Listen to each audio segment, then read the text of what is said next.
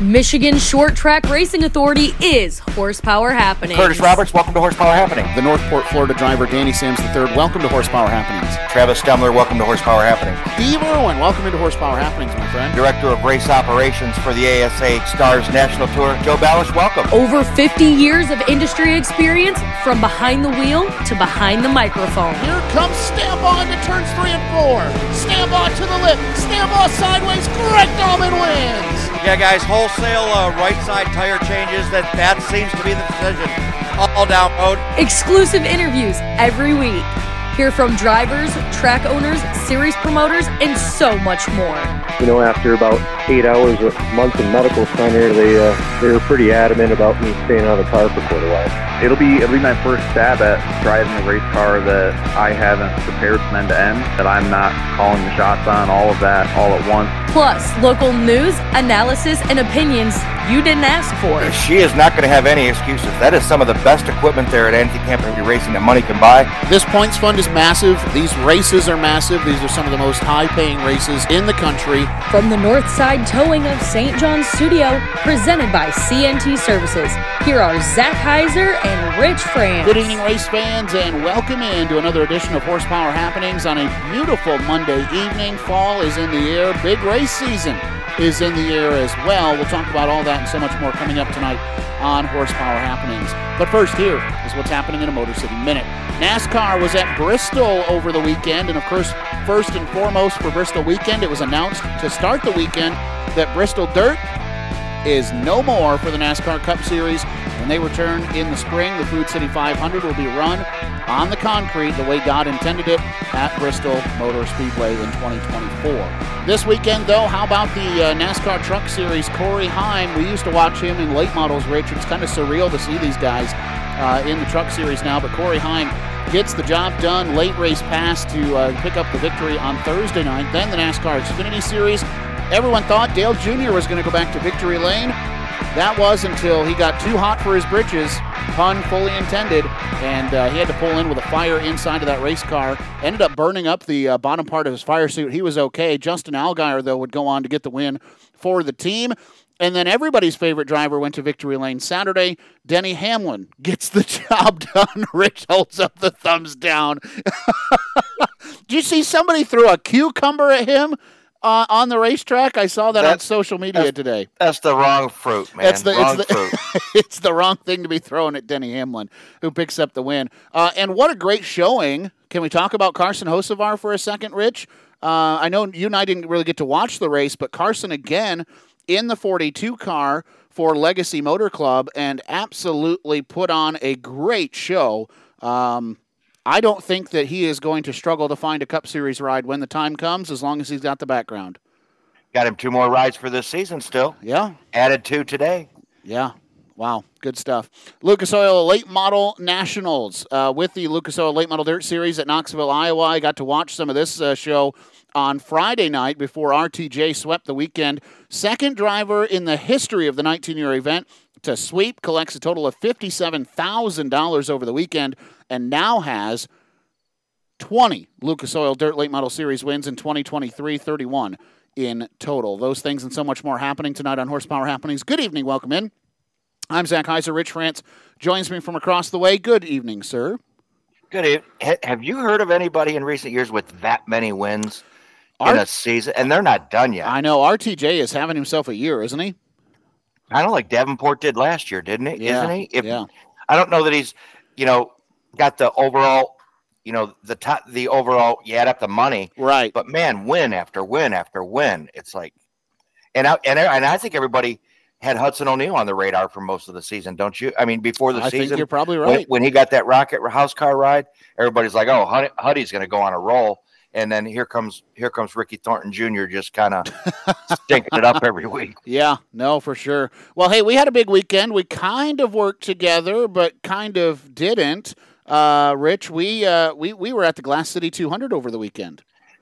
Yeah, it was pretty cool. I got to work with Pit Row TV. I was a pit reporter, so you could have seen me on Track TV, Midwest TV.tv, yep. Midwest Tour.tv, and Racing America. So Yeah, I was on multiple channels all weekend, and you were up in the house with my partner, Gary Lindahl. That's right. I got to tell you, your first time announcing with a Hall of Famer, Gary Lindahl, how did you enjoy it? I'll tell you what, I know where you picked up all of your cues because I heard them all Saturday. But it was a lot of fun. We had a lot of fun doing that. The most enjoyable part of that whole experience for me was that I know that I still have a shot to be a respectable announcer because Gary mispronounced about as many names early in the day as I would at a race. So if Gary can mispronounce names and still be a Michigan Motorsports Hall of Famer, I think I got a shot to at least be a halfway decent announcer before it's all said and done. And he's not, he's been doing it so long, he's not shy. He let us know how he appreciated us letting him know. You know what, Rich? I've never been so appreciated in one day. I got told I was number one more times than I can count on Saturday. But it was all in good fun, and it really was fun. First ever time, Rich. Second ever time at Toledo. First ever time working at Toledo. Brandon Hamby, Ron Drager, all the staff. It was just so great there, Rich. You already know that. And the fans turned out, too. What a great ASA Stars National Tour race they got to see.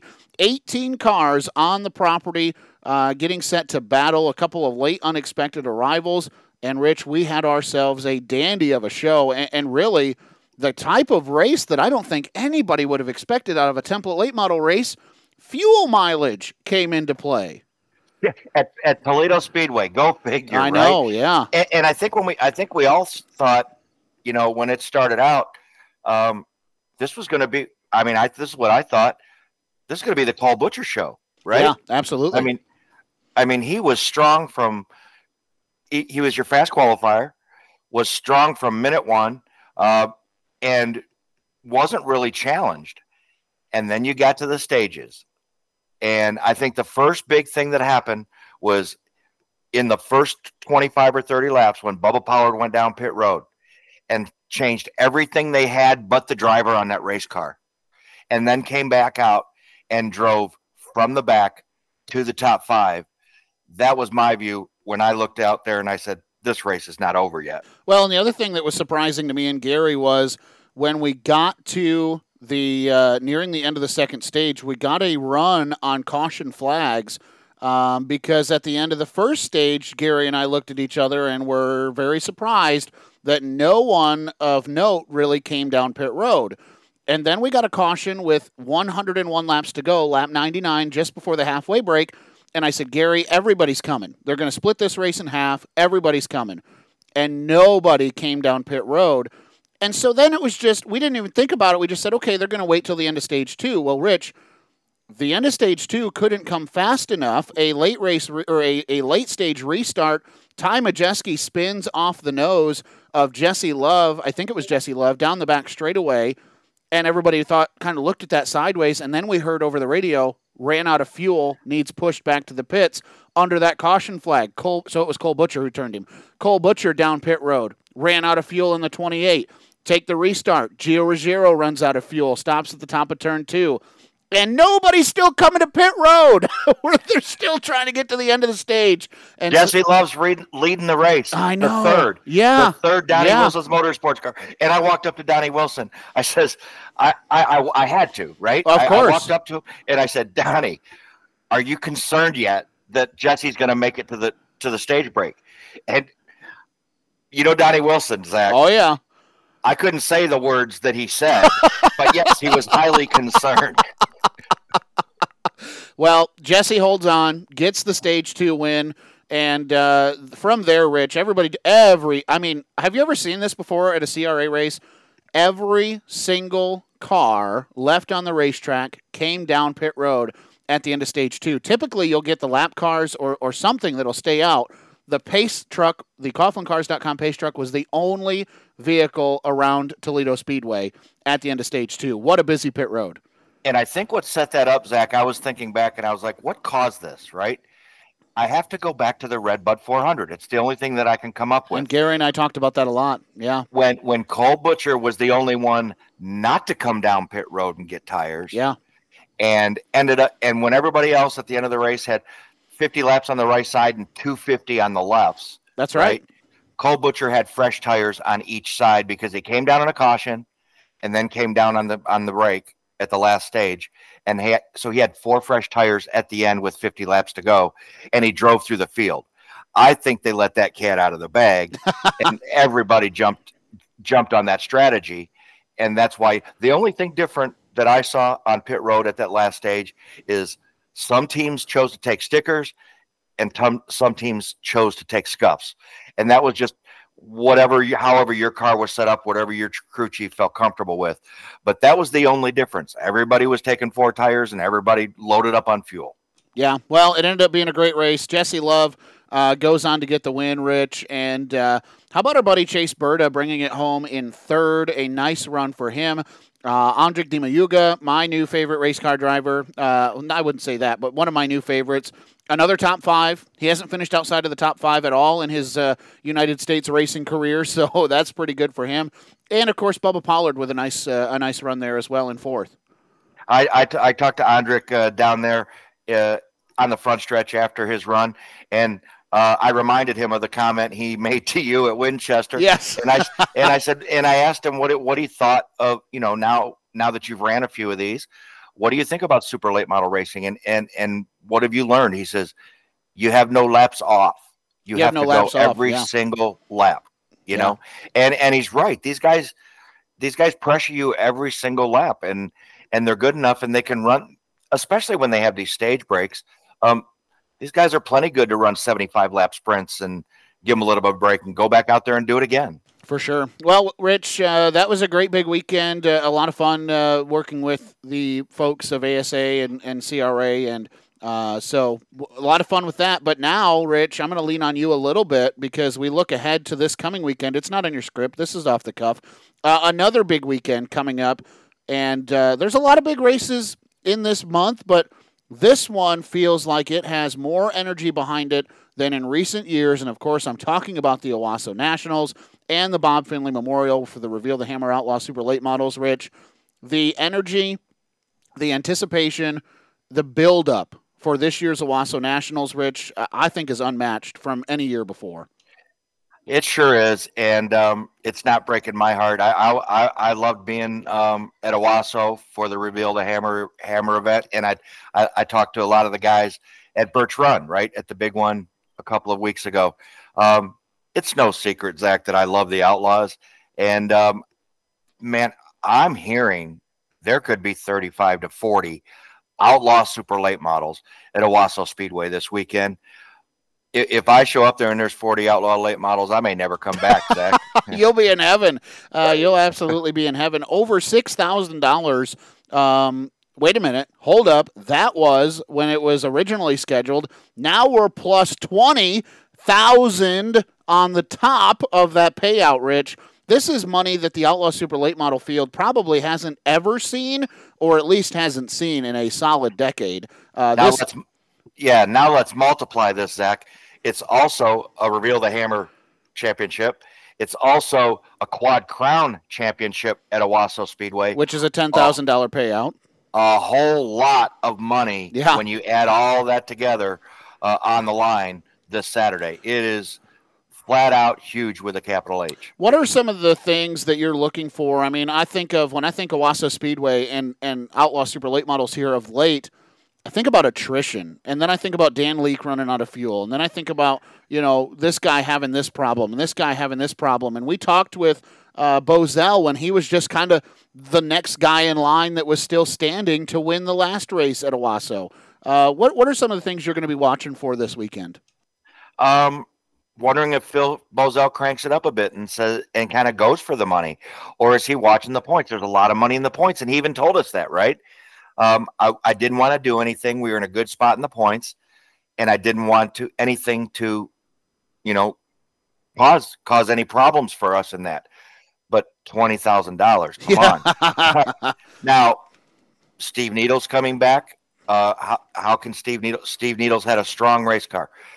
Chad Finley coming back. Both of those guys had problems in the last race at Owasso, and we're both very strong up front. If they don't have issues, can they take home the $20,000? I think absolutely. Can we talk about Mark Shook? I mean, that guy, that cat has been on a new level this year in Outlaw Super Late Model racing. Sits tied for fourth right now with Scott Hance, 33 points back of Andy Bozell, Harold Fair, and Phil Bozell in the Outlaw standings at Owasso Speedway. So this has got the potential to be really competitive. And we can't. I mean, if I leave somebody out, they're going to say, Rich, why didn't you mention me on the show? Right. But man, you can go down the list. I mean, like you said, Andy Bozell won the big one at Birch Run last time out. Justin Clardy's been running good all year long. I mean, just go down the line. And Blake Childers, you can't look past Blake Childers at Birch Run or Owasso. Former winner. Yeah, Mm-hmm. yeah. So where do you go? I think it's just going to be incredible. Could 15 guys win it? Absolutely, I think so. So I'm looking at this. 45 cars have registered with Owasso Speedway this year, and there's nothing else on the Outlaw Super Late Model schedule on Saturday except for $20,000. Yeah, it's pretty vacant till October. So, yeah, they got it's just going to be – I'm really looking forward to it. I'm going to get there awfully early on Saturday if I have to take a nap in the car or something. Can I do something to you I haven't done in a long, long, long time? Sure. What is that? I'll take Mark Shook on Saturday. Way too early predictions for the Bob Finley Memorial. I'll take Mark Shook. Really? Yep. I'll take Mark Shook. I think it's time. He's been so close. He's won some other stuff this year. Give me the 14 car to go to Victory Lane Saturday night. Are you going to make me make one? Duh. All right. All right. Well, see, you could do that because they don't have to see you. You're not going to be but what you can do is give them my number, but oh wait, I'll be north of the Mackinac Bridge. I won't get their call till Monday. Sorry. Yeah, when I make mine, they're going to ask me when I show up, why didn't you pick me? I am going to go out on a limb and say they may not have to change the name on the trophy. How about that? Okay. All right. Yeah. There, you might see that name twice on the trophy. How's that? Okay, that is a strong prediction. As he confirmed to have a car ready to go, they had an engine expire earlier this year, and so that kind of put things in question.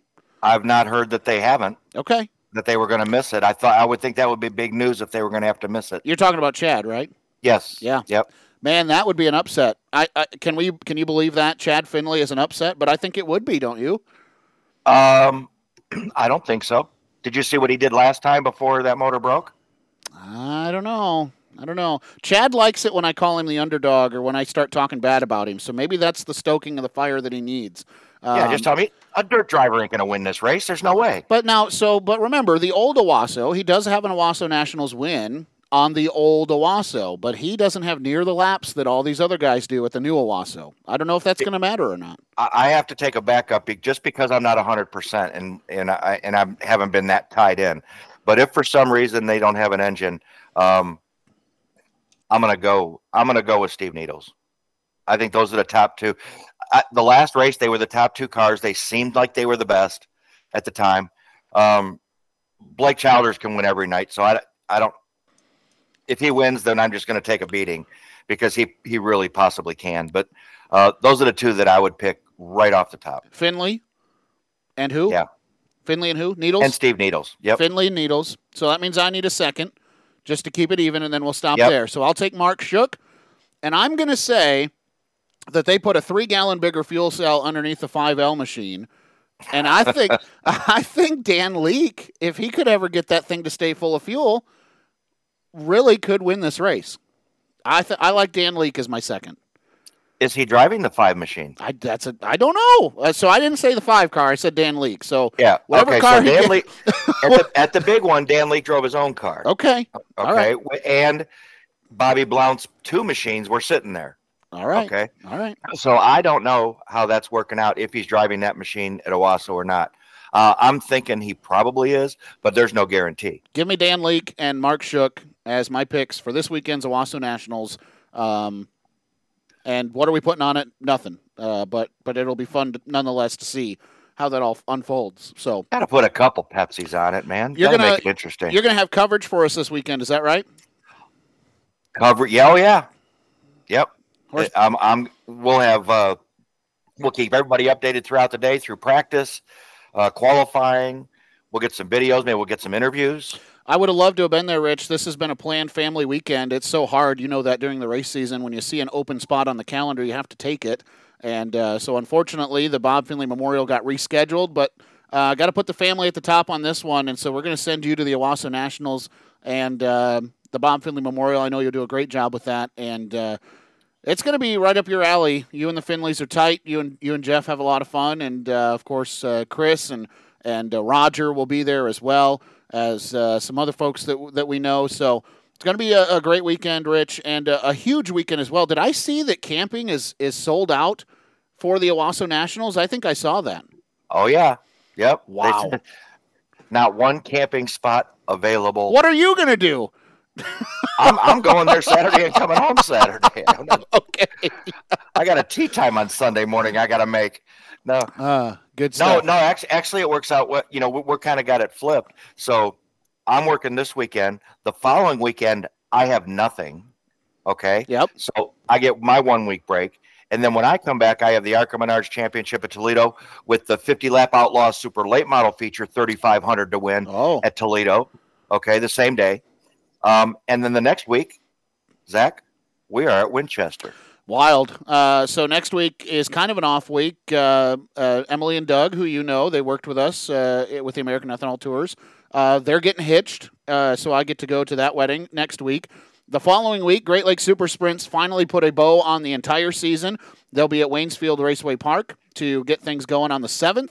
And then, Winchester Speedway on the weekend of the 13th for the Winchester 400. And then just a few weeks later, All-American 400. And then after that, it's question marks until we get to the St. Louis Dome with our friends from C&T Services. And we'll talk more about that as that gets closer. Yep. Let's take care of a little bit of house cleaning we had on the script here, Zach. We need to get caught up here. Not a whole lot of racing going on, but Crystal Motor Speedway had their Great Lakes Nationals. Friday, Derek Hilliker won the 40-lap late model feature. A.J. Ward grabbed the 40-lap IMCA modified event Saturday. Max Frank took the Great Lakes traditional sprint event there at Crystal. By a margin that was less than a blink of an eye, Rich. Are you kidding? I don't know if you saw this or not. 0.024 at the line, Max Frank beats out Stevie Irwin for the win. And if you're wondering what 0.024 looks like, a rivet on the nose wing. So there's a great picture from TJ Slideways that was sent to me. You have so imagine a sprint car frame. The front bumper of Steve Irwin's car is in the center of the front wheel of Max Frank's car. Oh my gosh! So it is pretty darn close. Pretty darn close. So good job there. And then at Butler Motor Speedway, Tyler Rankin grabbed the 25-lap 410 sprint car win. Trey McGranahan wrapped up the 2023 points championship. And Corey Beavert again in victory lane, Zach. UMP Modified honors in their 20-lap feature. Robbie Henderson took the track championship for the UMP Modified. We talked to Corey a couple of weeks ago, and we said, you're getting in the car late. Surely you guys are going to race into the fall. This tells me for sure that 8-cent car is going to keep unloading out of the box. That's 2 wins in about 5 weeks. That's pretty good for a team that hasn't seen the racetrack at all. Yeah, when he came back, he got a little urgency in front of him, didn't he? Yes, he did. Yes, he did. Well, time, Rich, to get into our first interview, and as we already talked about, it's championship season, and so now it's time for those championship interviews, and this young man had to work for his championship, his first career championship coming this season at Butler Motor Speedway in the Pels Tire 410 Sprint Car Division. Makes his home in Avon, Indiana. Trey McGranahan, welcome to Horsepower Happenings. Thank you guys so much. It's a pleasure to be on here. Well, there's the words spoken back to you for the first of many times, and nobody can take it away from you at this point. 2023 Butler Motor Speedway track champion is Trey McGranahan. How does that feel? Yeah, it definitely feels awesome, especially all the work that we had to put in through this season. Lots of adversity that we faced this year, but ultimately we got the job done. You know, not a championship that came, with, as you mentioned, without some adversity and without some work. This final week of the season here that you guys just completed, and Rich pointed this out last week during our show, one of the latest season finales that we've seen in the state. You needed this show to go off, and then you needed this show to go off without a hitch. You came into this in a great battle with Logan Easterday. Talk about the preparation, and there was the new team side of it too that I want to talk about a little bit later. But let's just right now focus on the week leading up to this, knowing that you are going to try to be on your A game, but so is Logan for a shot at this championship. Yeah, definitely. All year, Logan has been really consistent, and just hats off to the whole Easterday racing team. It's been a pleasure racing against them all year. And so, let's talk about your side. And I think you were getting ready to go there. I kind of interrupted you. What does your side look like, preparation-wise, mental side of things? Where's your head at as you're getting ready for Saturday? Yeah, so we were going into the week, I believe 8 points ahead, which is only 4 spots for the people that aren't too familiar with the point system there at Butler.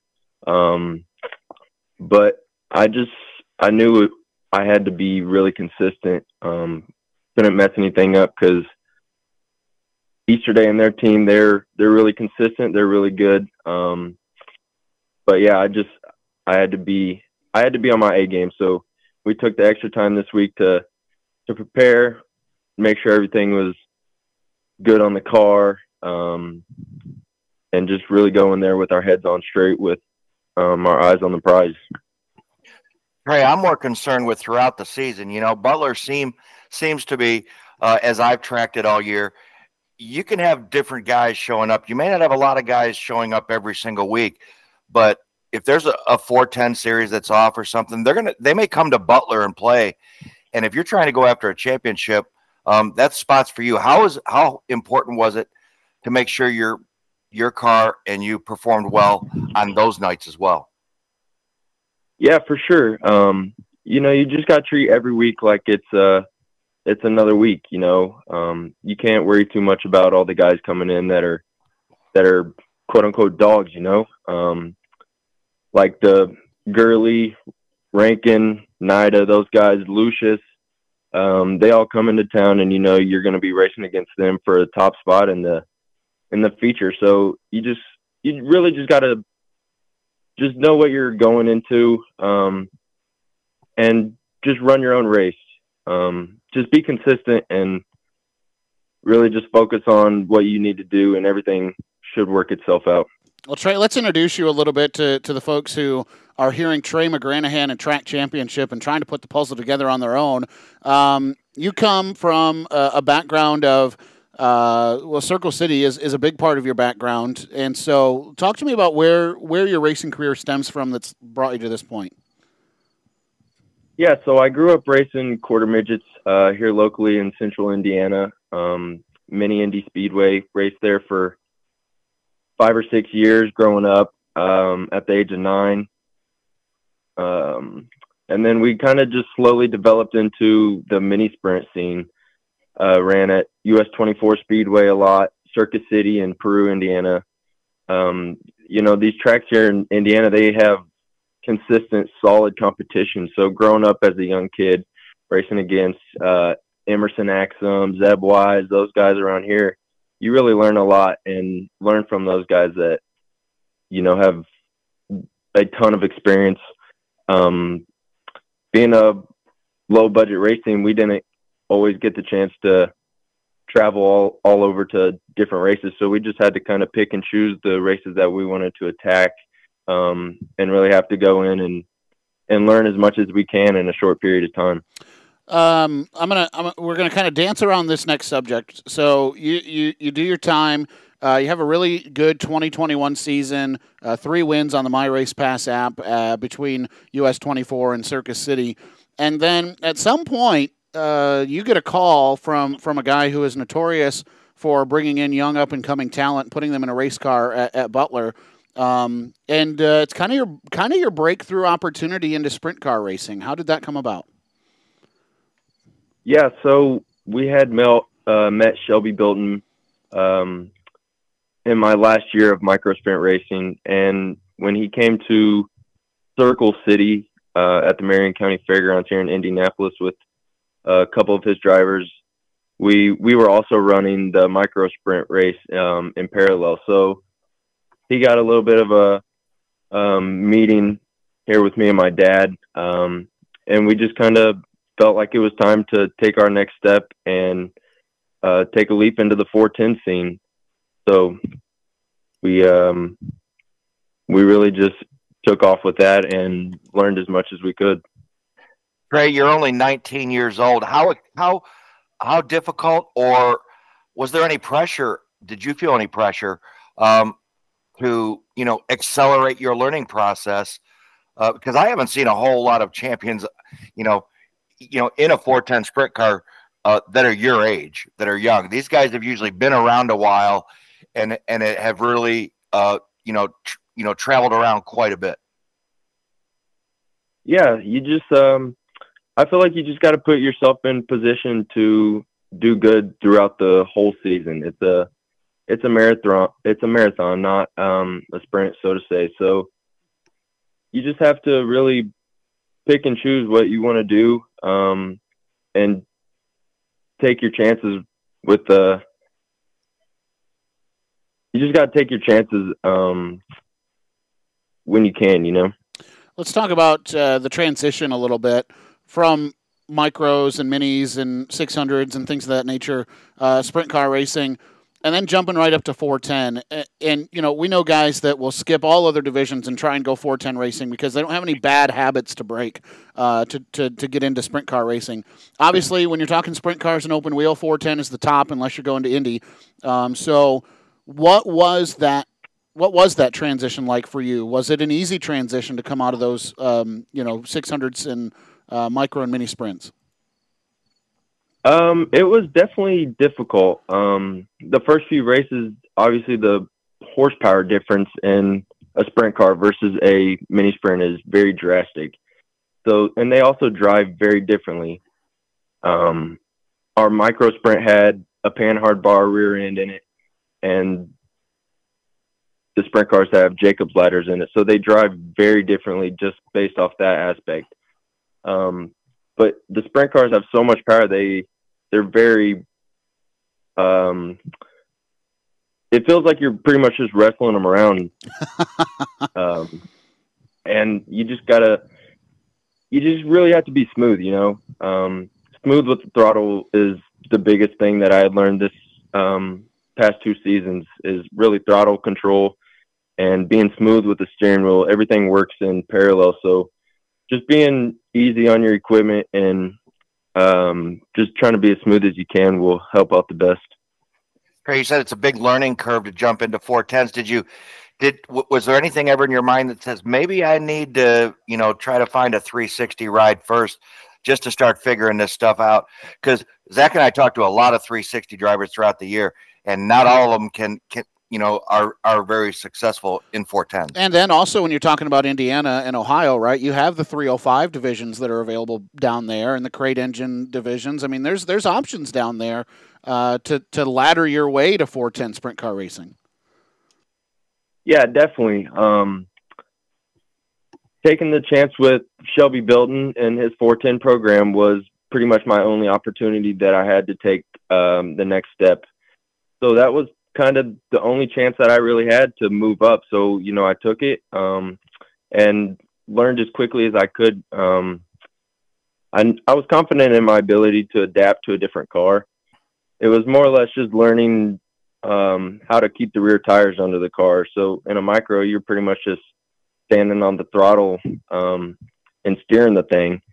But in these, you can't just necessarily stand on the throttle all night long. The track blows off. If you try to stand in the throttle, you're just going to burn your tires down the straightaway. So that's the biggest learning curve that I really had, is keeping the car underneath myself and just being patient and just being smooth.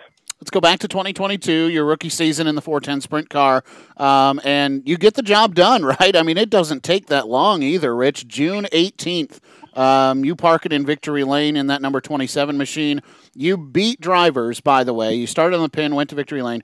You beat drivers by the name of Jason Blonde, Michigan Motorsports Hall of Famer, Max Stambaugh, now 2-timed and defending Great Lakes Super Sprint Series champion and Great Lakes Northern Division champion and All-Star Circuit of Champions Rookie of the Year. Tyler Rankin, everybody knows Tyler's ability around Butler. Kyle Locke, Josh Turner, defending champion, or I think future champion in 2022. Just to name a few. Corbin Gurley in this race as well.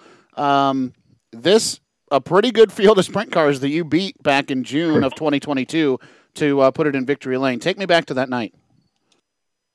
Yeah, so I believe that was our fourth or fifth night out in the sprint car that year. And Shelby Bilton he can hook up a sprint car around Butler Motor Speedway. He's been there a few years, and he knows what it takes to put a car in victory lane. So I feel like it was just kind of my job to drive the car. We started front row, I believe, that night first and led every lap. So just took the lead, and I kind of just tried to run away from everybody, run and hide. I knew we had a big group of cars coming behind us, but I was confident in our team's ability to win that race. So I just had to stay calm and do my thing. You just had to do your job, which is not always easy at Butler. No wall around the outside, can be a rim-heavy racetrack, can be a bottom-heavy racetrack. That place is hard to navigate, and so starting on the pin doesn't guarantee a win. 15 races that year for the Shelby Bilton crew, including it looks like maybe a thought about going to Lincoln Park Speedway on a Tuesday in August, but that one doesn't work out. So a feature win, 6 top fives, 10 top finishes in year one. Now, Trey, we go to 2023. Are we thinking championship right out of the gate when we unload in 2023? Oh, definitely. That's the goal every year. You got to set the bar kind of high. You know, we won the Rookie of the Year, so I feel like that was our next step and our next goal that we really had to set a little milestone on. So that was definitely marked on the calendar to achieve that goal. But yeah, I feel like you can't set the bar too low either. So you come out, your first time finishing outside of the top 10 doesn't happen until, this is kind of ironic, June 17th of 2023, your worst finish to date, coming almost on the anniversary of your best finish. Guys like Danny Sams, Tyler Rankin, Darren Nida, Keith Sheffer, Jason Blond, Stambaugh, Turner, all finishing ahead of you that night. But just showing consistency, how good you can be, because then after that you bounce back to 5th, to 7th, another struggle in July. But then, you kind of, that middle part of July through August, things got a little rocky right there. No pun intended. Trey, what is happening in the dog days of summer with that team, and kind of where's the mindset? What's the mental state right there where things are kind of not really falling apart at the seams, but starting to get frayed? Yeah, every race is difficult. You gotta really be soft and safe on your equipment, because as you see that the season is long. So halfway through the season, we kind of ran into part failures and stuff like that, not having backups for certain stuff. So when stuff would go bad, we kind of get in a little bit of a slump. And the last few months really had been disappointing in the way we were starting off the season. We had a good year going for us and kind of ran into a brick wall, it felt like. But you just got to recover and go into the next week with your head up and forget about the last week and really just keep moving forward. Was there a turning point, Trey, as you worked your way through August and into September, where you said, we got a shot at this thing?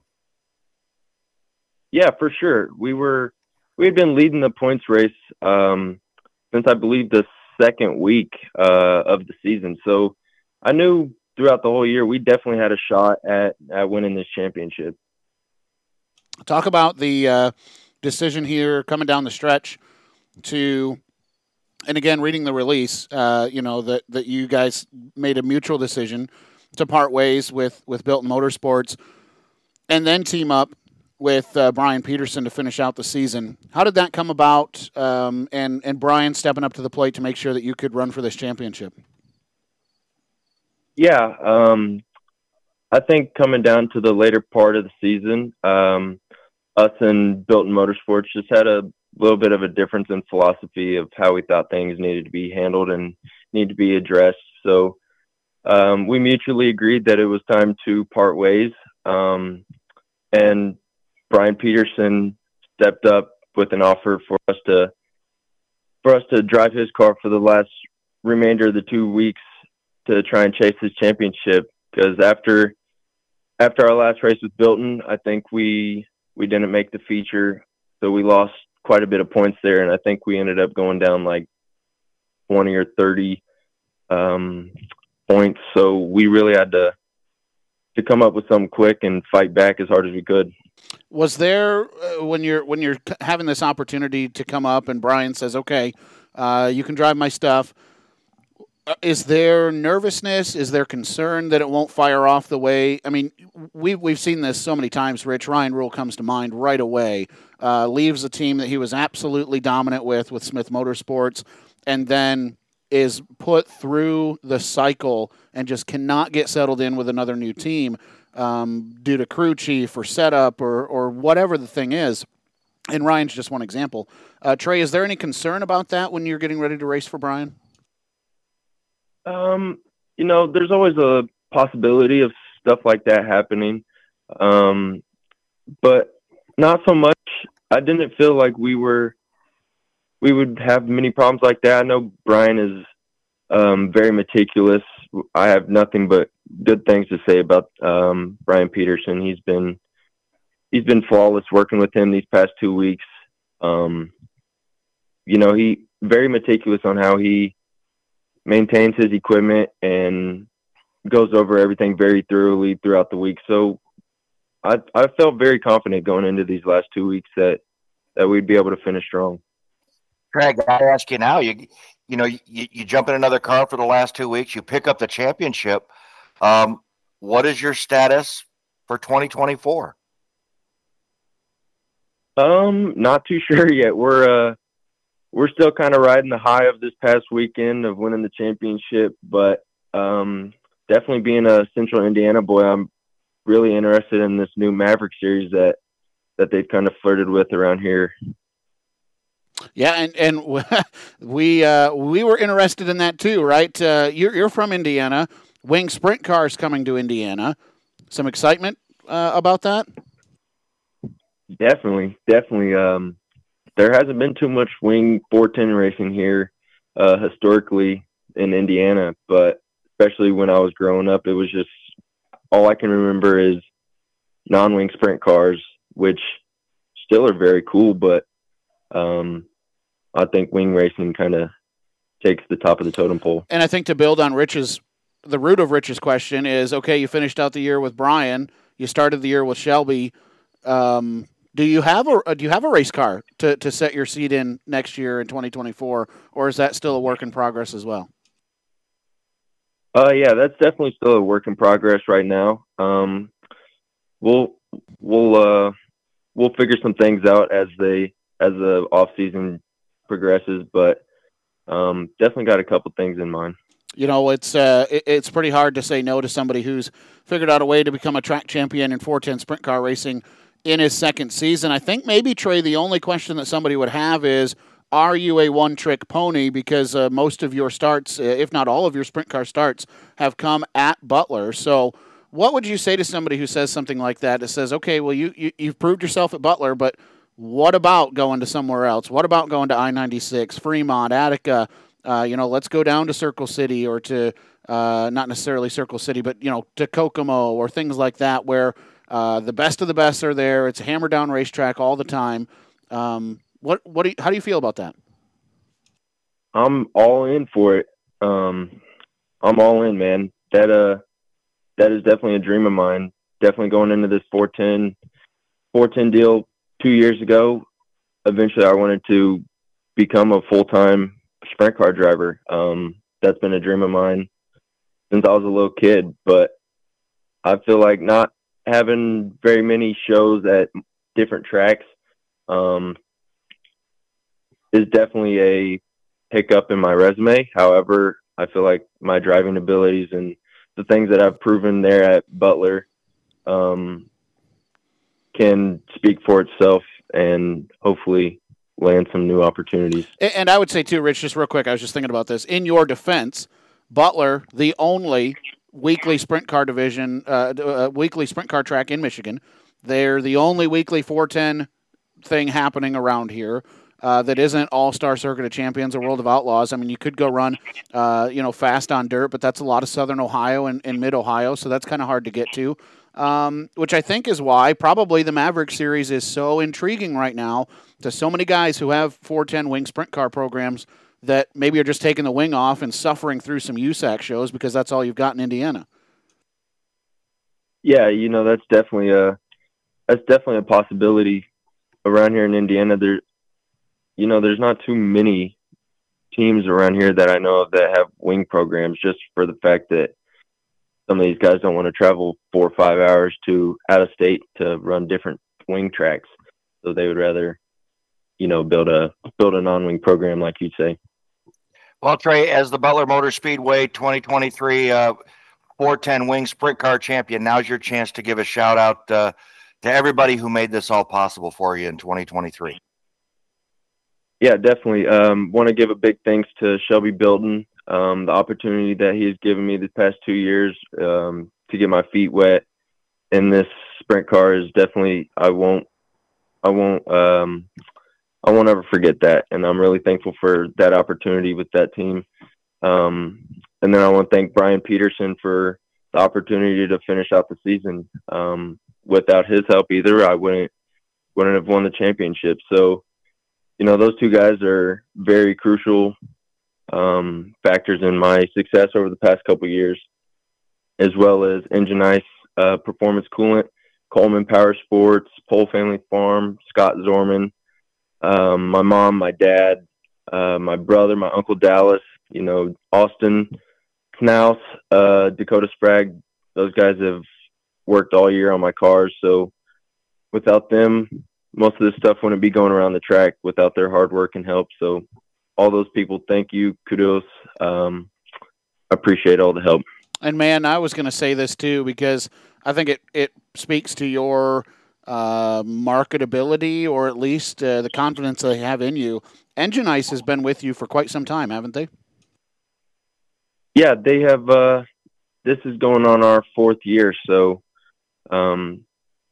they've definitely believed in us, and we believe in them too. So we're both trying to build our brands, and without them, I definitely would not even be in a sprint car right now. So big thanks to them, Engine Ice, Performance Cooling, and Scott Lukaitis, Brian Emmerich.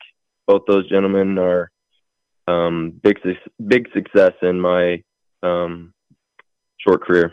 Trey, it's you've built a great fan base early in your career from Butler, who's they packed that place with sprint car fans, including that All-Star show, man. What about that too? I meant to ask you about that before we let you go. Experiencing that All-Star show, seeing all those fans there, racing against some of the best in the country at your home track. How was that? That was a dream come true. Racing with the All-Stars has been on my bucket list for quite some time now, but those guys come in and they're freaking dogs, dude. They're fast. They're not playing around, are they? Not at all. In qualifying, I was flat foot around that track, going as fast as I could, and I felt like I laid down a real quick lap. And go back and look at the speed charts, and we're like 20-second fast. So that was a rude awakening. But that place was definitely packed. Tim Wilbur and Jenny Wilbur, they have put a ton of work into that track and definitely flipped it upside down. So hats off to them and everything they've done. So look forward to having the All-Stars back there at Butler. And again, I know that probably people will say, well, yeah, he should have. He's the track champion. He should know that place better than anybody else. But second-year driver, first year racing against a caliber of field like that, 37 cars on the property, and you managed to make your way into the main event. I know it didn't end the way you wanted it to, but you managed to race your way into the show, which is no small feat. So nicely done on that. So Trey, last thing before we let you go, how can folks? That's what I was getting at, was your fan base. How can folks keep in track with what you got going on and make sure they don't miss an opportunity to see you on the racetrack? For sure, you can follow us on Facebook at Trey McGranahan Racing, Instagram Trey McGranahan Racing. We post all types of updates and stuff on there all year long. So that's how people can stay in touch with us and message us, fans, everything like that. So we encourage fans and stuff to reach out and chat with us as much as you want. So anything like that is welcome. All right, Trey, man, congratulations on a nice run this season. Your 2023 Butler Motor Speedway Pals Tire 410 Sprint Car Champion, Trey McGranahan. Thanks for coming on, man. Thank you guys very much for having me. It's a pleasure. Well, Zach, it's that time of the month again. It's been a couple of months since anybody really scared Gary's quiz that made us nervous. So I'm feeling pretty and I reviewed the quiz that Gary sent this week, and I don't think I have anything to worry about this month either in September. But we're going to find out and make it official on the phone lines now for his Gary Did You Know segment. Gary Lindahl, welcome back to Horsepower Happenings. How you doing, Rich? How you doing, Zach? It's good to be back. Gary, it's great to talk to you. We had a lot of fun Saturday at the Glass City. Yes, we did. I got to knock one off the list. I got to announce with Michigan Motorsports Hall of Famer Gary Lindahl. I've announced with 2 Hall of Famers now that I'm aware, maybe 3 actually, because I've announced with Gary, I've announced with Chief, and I announced with Big Ed. I think those are the 3. You got it. So there you go.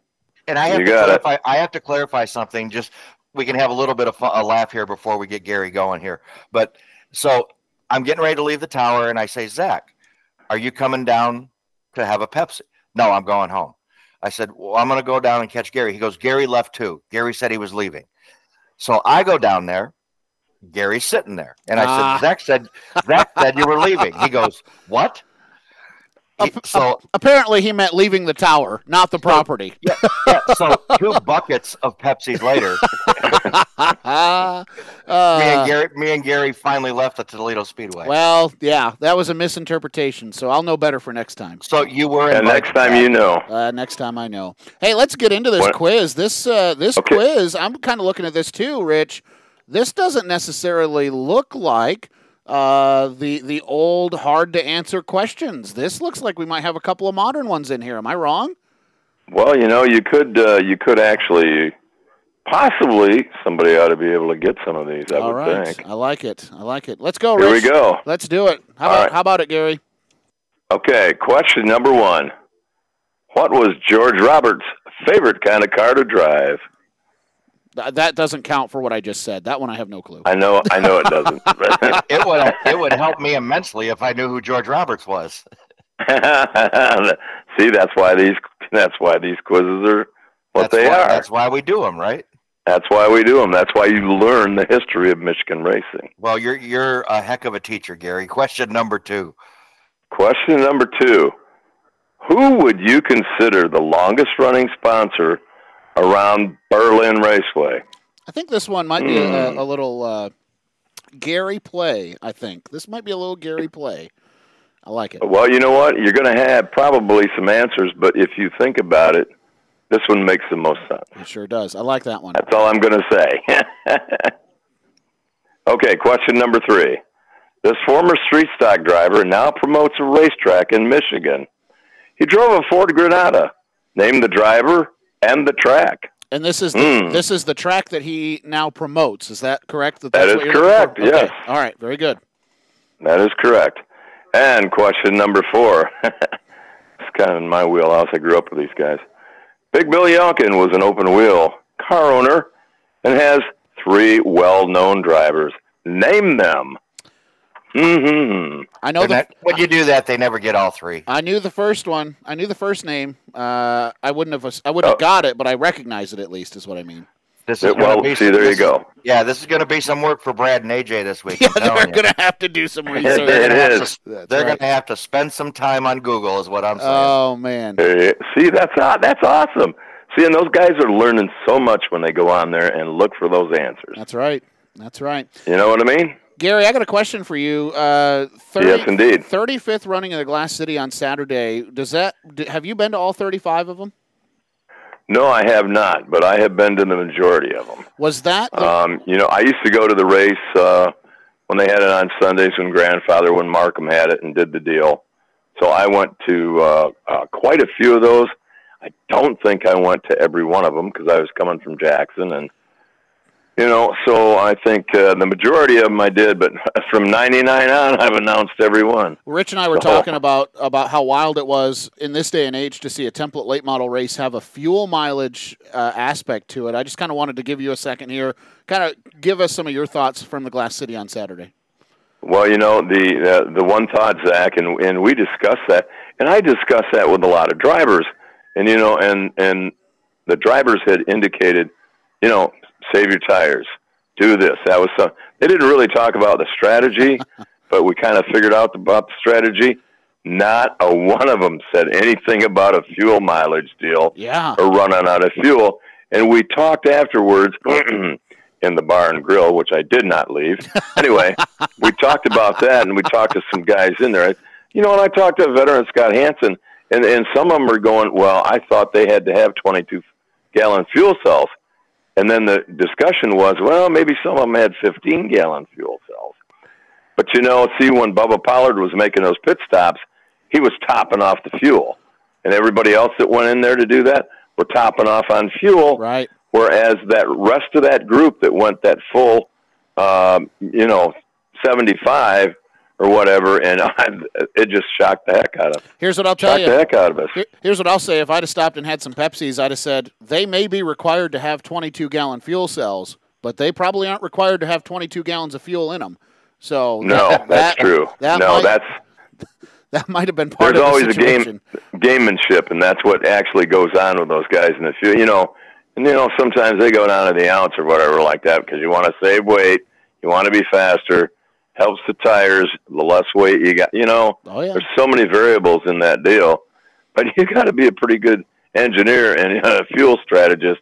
But, that's really the first time that I've ever talked about fuel mileage at Toledo Speedway. Well, I think we have figured out that in a super late model, in this day and age, on a half mile, you better have fuel by the time you get to 140 laps or you're going to be iffy. Because that's about. And you're going to be in big trouble. That's about as far as a couple of them made it. Well, Gary, man. I'll tell you what, it really hurt Ty Majeski because we were talking about that afterwards too, and they were saying that he might have hurt that motor when he ran out of fuel. Yeah, that's right. We did question that. And then you look at Gio Ruggiero. He ran out of fuel, went a lap down before the caution came out. Didn't get a caution in time to get a lap back, so it hurt him on that strategy too. Cole Butcher was leading the race, run out of fuel, got to the back, ends up going through the grass. I mean, it was a really wild Saturday night at Toledo Speedway.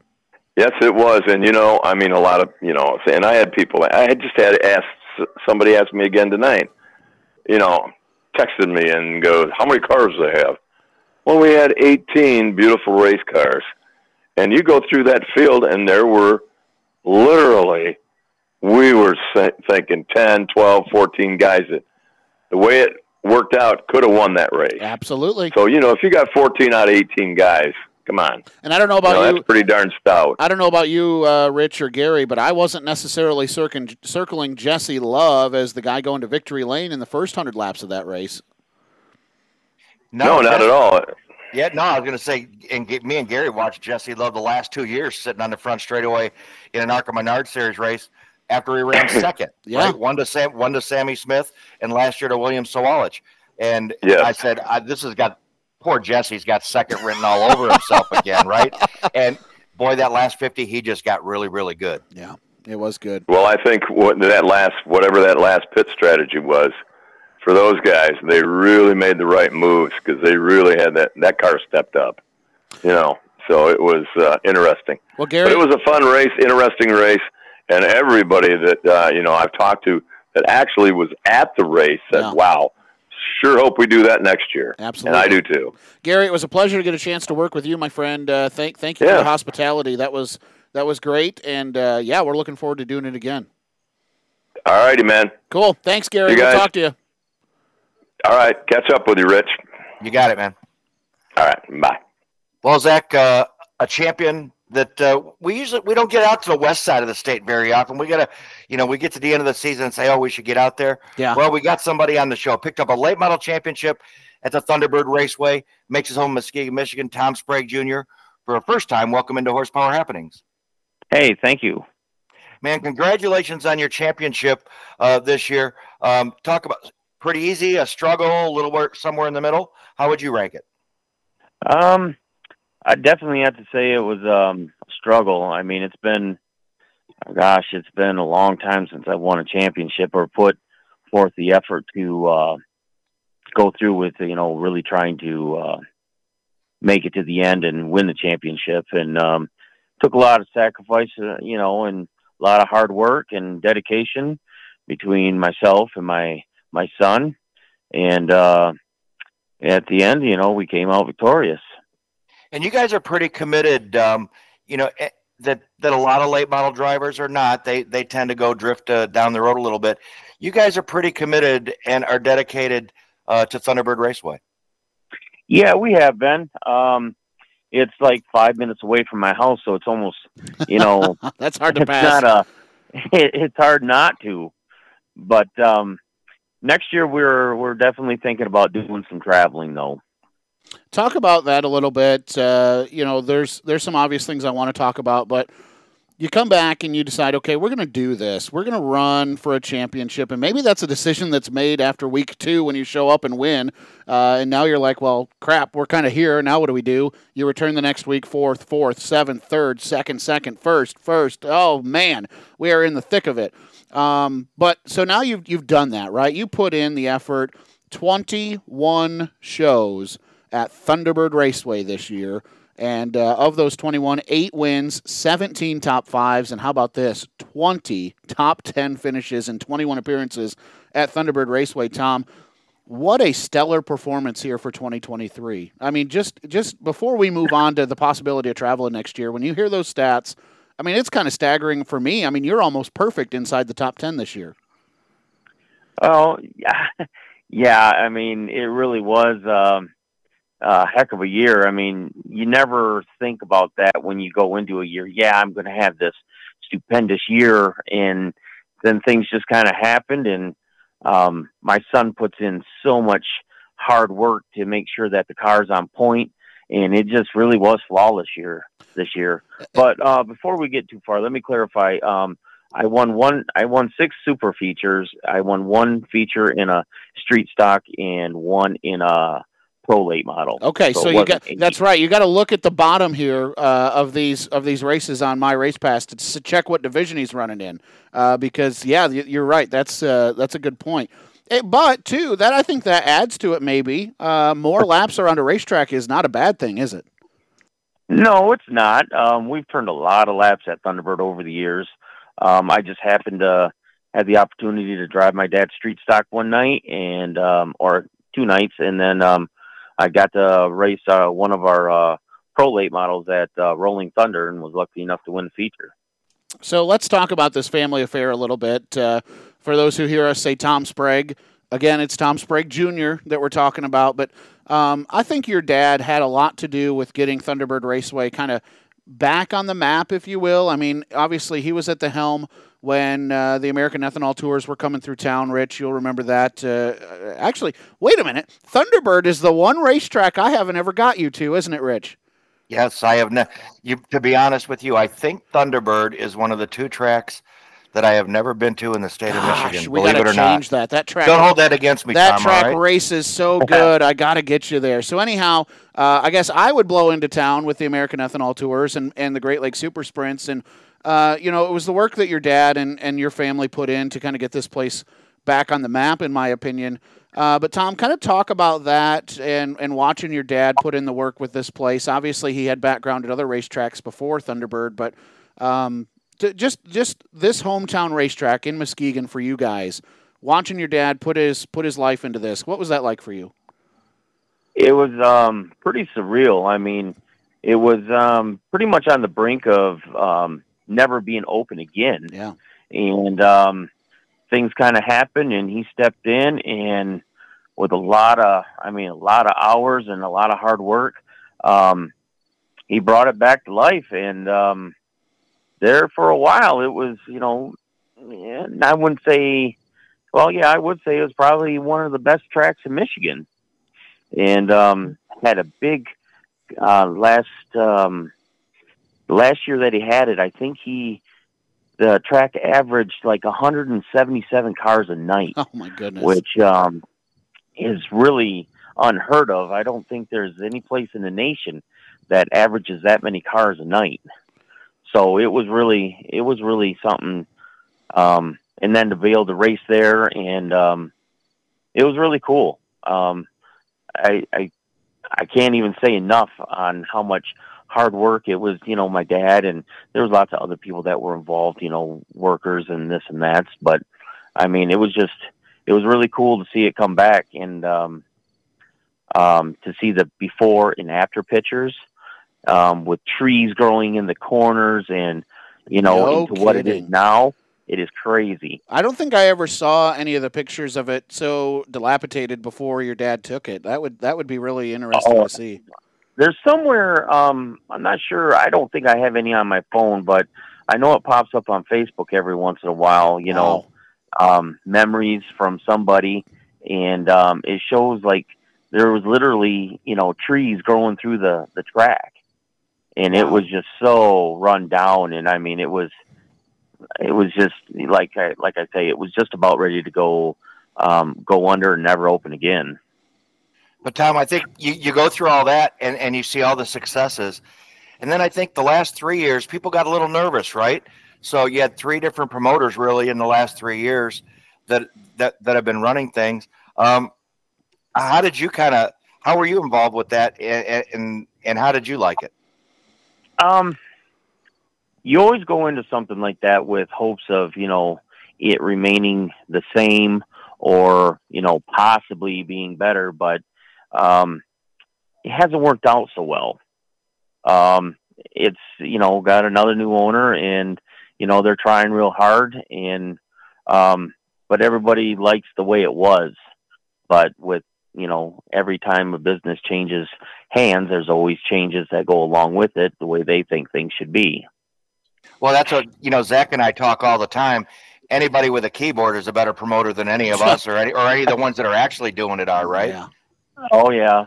Keyboard cowboys, or whatever you want to call them. What was it like? Was it hard to see the track leave your family name, or could you see that your dad really needed to let it go? Or, I mean, kind of take us through that side of it. Yeah, it really was. I mean, he owned a track before. He owned Winston, and then he owned Thunderbird. And I think it was like 15 years or 16 years of his life that he dedicated to these, and he missed out on a lot. I mean, he said he hasn't got to race like he used to, and now that it's changed hands and he's gotten out and been able to race, I see a smile on his face, and he has a good time on Saturday nights. And, life is too short to always be, or I should say, not to have fun. And he's having fun again. And, I mean, he loved the racetrack thing, but he loves racing too. So, but it's good to see him, out having a good time and enjoying life. And now he still has an involvement with the racetrack in some form. Is that right? I'm not sure on how much involvement. I mean, I know he offers his advice and, things like that.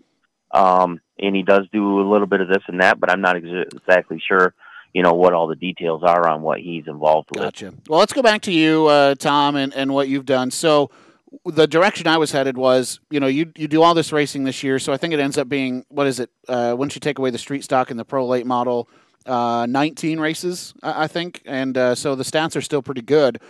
You get done with this effort and you wrap up that championship. Does that give you the confidence that you need to hit the road, or what does it give you? Because I think, and I'm gonna speak kind of brassly here, or kind of straightforward here. When I think Tom Sprague Jr., I think Thunderbird Raceway. I don't think of you racing anywhere else. No Crystal, no Winston, no I-96, no Merritt, Tri-City, Thunderbird Raceway. What is the part of you that changes now after this championship to say, you know what, we want to take this 21S and we want to hit the road? It's definitely the confidence part. If you can't win at your home track, there's no sense in going out and traveling. Okay. Now that, we've had this car for a solid year, and, we got everything in order and everything is clicking, and I feel like it's time to go test other waters. I'm not sure if we'll dedicate ourselves to any one racetrack. But again, life is too short to, stay stagnant. And I think we need to go out and have some fun and go to some other places. There's some other places out of state that I want to hit. Okay. I'm not getting any younger. What is the, are you eyeballing, are you going to put together your own kind of tour that you want to hit? Or are you thinking Mars, or what are you thinking? At this point, I haven't thought too much about that. That is a good series. But I haven't been to Crystal in a number of years. I haven't been to I-96.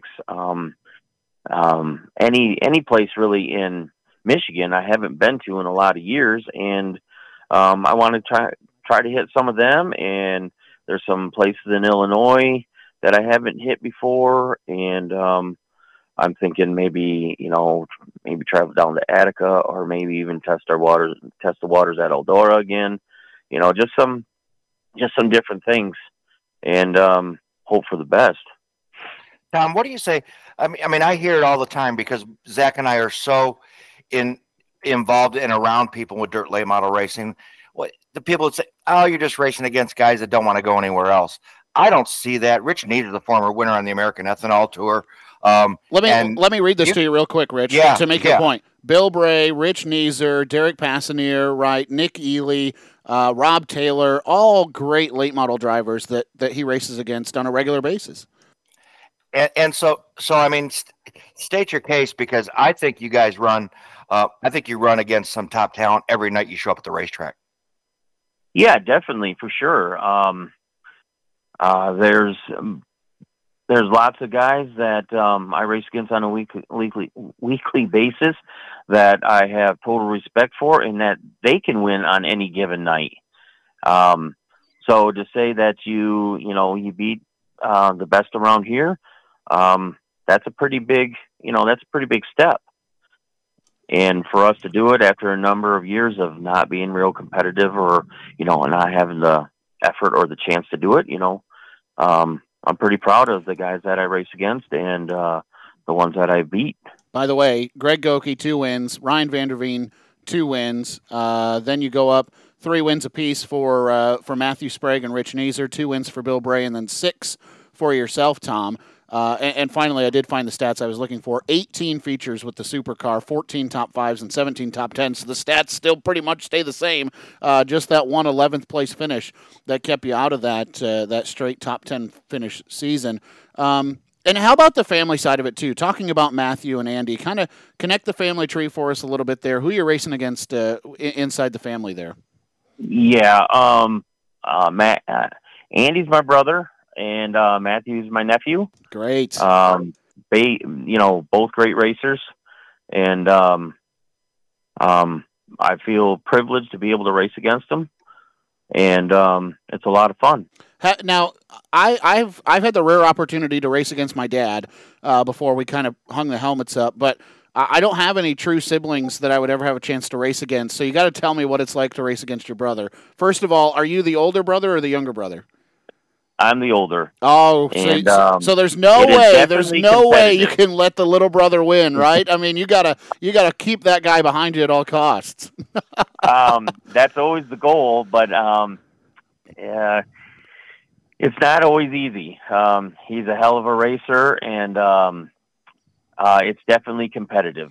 What's that? Oh, sorry, I didn't mean to interrupt you. Please finish your thought. Oh, I was just going to say, there's, of course, I don't like when he beats me, but it's all good, And there's got to be a sense of too. You talk about your son helping you in the pits, but I know that the uncle-nephew relationship is sometimes is very similar for some families to a father-son relationship. What's it been like to watch Matthew go to victory lane this year? Oh, it's awesome. I mean, he's young, and this is, I think this is his, I can't remember if it's his first or second year in Supers, but yeah, he's good. He's going to be a good shoe. A few more years, he's going to be battling definitely for a championship, whether it's at Thunderbird or someplace else. He's definitely going to be there. Well, I'll tell you what, Tom, this is pretty cool to see you. Well, and I guess you kind of mentioned it at the top. Did you come into this season thinking we're running all 18 shows and we want the big trophy at the end of the year, or did you kind of fall into it? With me, anytime I go into a season, it's fresh, and you always say, "Yep, this is my year."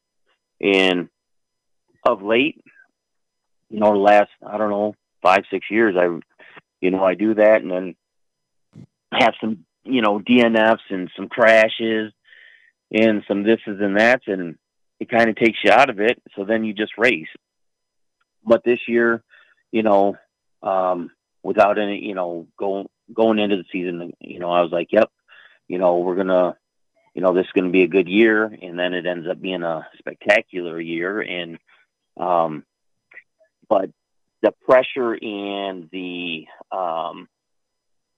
whatever you want to say, the last 4 nights, it gets tough because you're only a certain amount of points ahead of second place, and you have an off night or something happens early in the night or something like that, it really wears on you.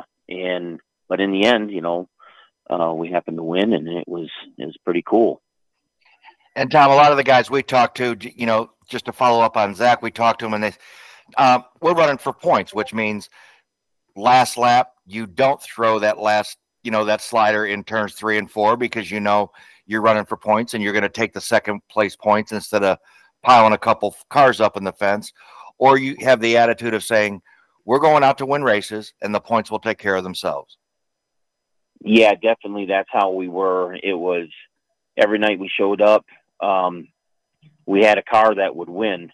And so every night we showed up, it was always, we're here to win races. I kind of lost sight of that towards the end. It was kind of like I was points racing, but yet in the back of my mind, I don't like losing, so I was there to win also. Tell me, is that not the most uncomfortable feeling in the world behind the steering wheel of a race car? Oh, yes. Absolutely. But the other thing is, as soon as you put the helmet on and you get in the car and you, the first lap, everything goes out the window. You don't think about nothing else but winning. You really don't. Unless you get crashed, then it's like, oh, dang. That's what I tell Zach all the time. I say, it's not sitting in the car. It's once they tighten that helmet up, that's right, everything changes. All the compression on the brain really hurts the things that go through there. Yeah, absolutely. It's I'm a nervous wreck every night, no matter if I'm racing for points or I'm not. I'm nervous until you hit the track and you get the green flag. After that, I don't remember anything other than racing. Well, Tom, I guess in closing here, the last couple of things that I have on my mind are the fact that your dad has done such a great job as a promoter. Do you see yourself when the time comes thinking about getting yourself involved? I'm not saying owning a racetrack or promoting a racetrack, but do you think that you have that in you to kind of go down the path that your dad went and be a part of racing in some other way? I don't know. I guess I really never even thought about that. I don't ever admit to age. Sometimes you wake up in the morning and it reminds you real quick. But I really haven't thought about that. All I really think about right now is, the next year of racing. I don't think about, what happens when you hang your helmet up? What are you going to do? So I honestly can't answer that. Maybe I might, take a role in some kind of other racing, but other part of racing, and then. But I really haven't thought about it. I really haven't. I just think we just got done racing, and all I'm thinking about is what I'm going to do for next year and what do we got to do to get ready for next year. And the last thing I wanted to ask you about, and I saved this kind of as a best for last thing, and I don't want to take away from your part of the interview, but I think that I think that you'll be okay with it because I think you really appreciate what he's done. Last year, your dad inducted into the Hall of Fame. How was that? That's been a long time coming. I didn't know how to get, because there's a lot of steps that you have to go through in order to kind of get like nominated or whatever. So had you been submitting the story and things like that on his behalf? No, that's just it. I didn't know how to get to that point. I gotcha. And I've been thinking about it for probably 5-6 years, because he's basically resurrected 2 racetracks from basically on the brink of death, and to be super successful. He's won multiple championships. He's owned multiple race cars and for different people. He has put his heart and soul into racing. There's not anybody around, at least dirt racing or pavement racing probably, that hasn't heard of him. And when he finally got inducted, I was in tears. That was amazing. I know a lot of people, and I talked to a lot of people, and aside from him being my dad, I can't imagine somebody that has contributed so much to racing not being inducted. It was really truly an honor to be there and to see it, and for him to be my dad, that was even more amazing than anything else. It even sounds like you're kind of, not necessarily, but it sounds like you're a little worked up about it right now, telling it back. Yeah, absolutely. Yeah, that's pretty cool. Super proud of him. Like I say, that was a long time coming, and it was truly amazing. That's a great night. Great memory. Tom, man, congratulations. 2023 Thunderbird Raceway late model track champion with a great season in tow as well. 17 top 10s out of 18 starts and 6 feature wins along the way. Tell us who it is that makes it possible for you to have done what you did this year. Sprague's Auto Parts, of course, my dad. Midwest Paint, Geikema Construction, Dirt Defender Race Products, T's Tap Bar and Grill, Mullins Race Engines, A&A Manufacturing, MB Consulting, which is my son, and Batteries Unlimited, All-Star Performance. They're all a huge part of everything that I do. Well, man, especially my son. Without him, I couldn't remember all the things that he does. For sure, man. Well, it's pretty cool that you keep the generations going. How many is it, by the way? Your son helping out Matthew Racing? What generation are we on of Sprague's on the racetrack? Well, there's my dad, there's me, there's my brother, Matthew. So it's like 4. It's like 3 or 4. Mac, yeah. So 4 or 5, yeah. That's good stuff, man. Well, hey, congratulations, Tom Sprague Jr. Thank you for taking the time to talk to us tonight. And, man, best of luck. I'm excited now to see what you're going to do next year. Maybe, Rich, we'll get to see Tom at a racetrack that's not Thunderbird Raceway, and that'll be pretty cool. Oh, yeah, you will. All right, cool. Good stuff, man. Thank you so much for coming on. We appreciate it. Hey, thank you. So now let's get into what we have upcoming this weekend, Zach, and we talked about it, but now let's get into some of the times that we have available that we can put out. Friday and Saturday, the 28th Annual Owasso Nationals, the Bob Finley Memorial, $20,067 to win, 100 laps for the Outlaws Super Late Models. Like we said, it's a combination Reveal the Hammer and Quad Crown Championship event at Owasso. So you mean to tell me, by the way, let's just clarify this. Yep. Somebody could take home over $30,000 Saturday by winning the championship. I don't know if they're going to get it Saturday, but between that and the championship. Yeah. Between that and the champion, yes. Oh, yes, that could happen. Wow. Absolutely. Wow. Yeah. In an outlaw late model race, Zach. Wow. Unreal. Good stuff. Thank you, Rex. We love you, Rex. Wheeler Trucking. I don't know what to promote for Wheeler Trucking, but we'll promote it because they need the support. And Rich, we were talking about all the super late models, but my second favorite pavement division is going to be there as well. That, of course, the open wheel modifieds scheduled to be there as well. They'll race for a fun 67 themed payout as well, and we don't want to necessarily say what that is because it could have changed, but it was it was a good payout. Let's just be clear about that. It was right around $2,000 before. Yeah. It may have gone up. So I couldn't find if it changed or what it is now. But that's a pretty good chunk of change before. A great chunk of change. And by the way, Owasso Speedway is the home of some of the best modified drivers in the region. Absolutely. So it's going to be a damn good show Saturday. And Rich will have coverage for you. If you can't make the trip, we understand. Find Horsepower Happenings on Facebook or Twitter, and Rich will have all the updates that he can possibly muster for you on Saturday from that one.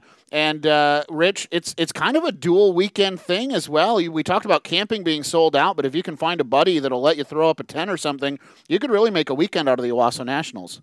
Well, you could. So what they're going to do is they're going to start out with practice on Friday, Zach, at 1 o'clock. They'll run alternating practices throughout the afternoon. They'll have a mini wedge program at 6:45 p.m. on Friday, and then optional heat races to follow. So they're not mandatory. The heat races are not mandatory.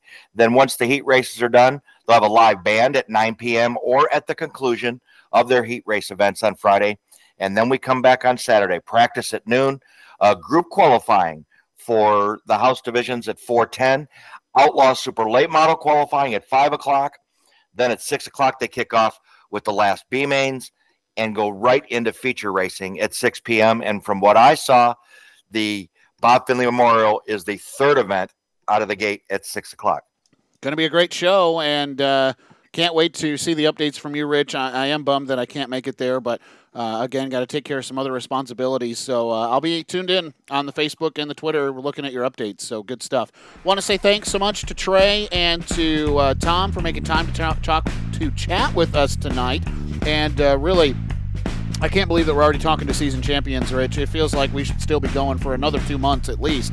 But nonetheless, that's the case here around Michigan. So congratulations to the champions that have been crowned. We'll get to you. Trust us, we'll get to you. We've got a long off season coming up. But until then, for Scott Menlin, who pays the bills, Rich France, my co-host, I'm Zach Heiser, thanking you all so much for tuning in to another episode of Horsepower Happenings. You've been listening to Horsepower Happenings. The views and opinions expressed in tonight's show may not directly reflect that of Horsepower Happenings. The contents of this program may not be reproduced, retransmitted, or disseminated without the express written consent of Horsepower Happenings. Follow Horsepower Happenings on Facebook, Instagram, Spotify, and iTunes to keep up on what's happening.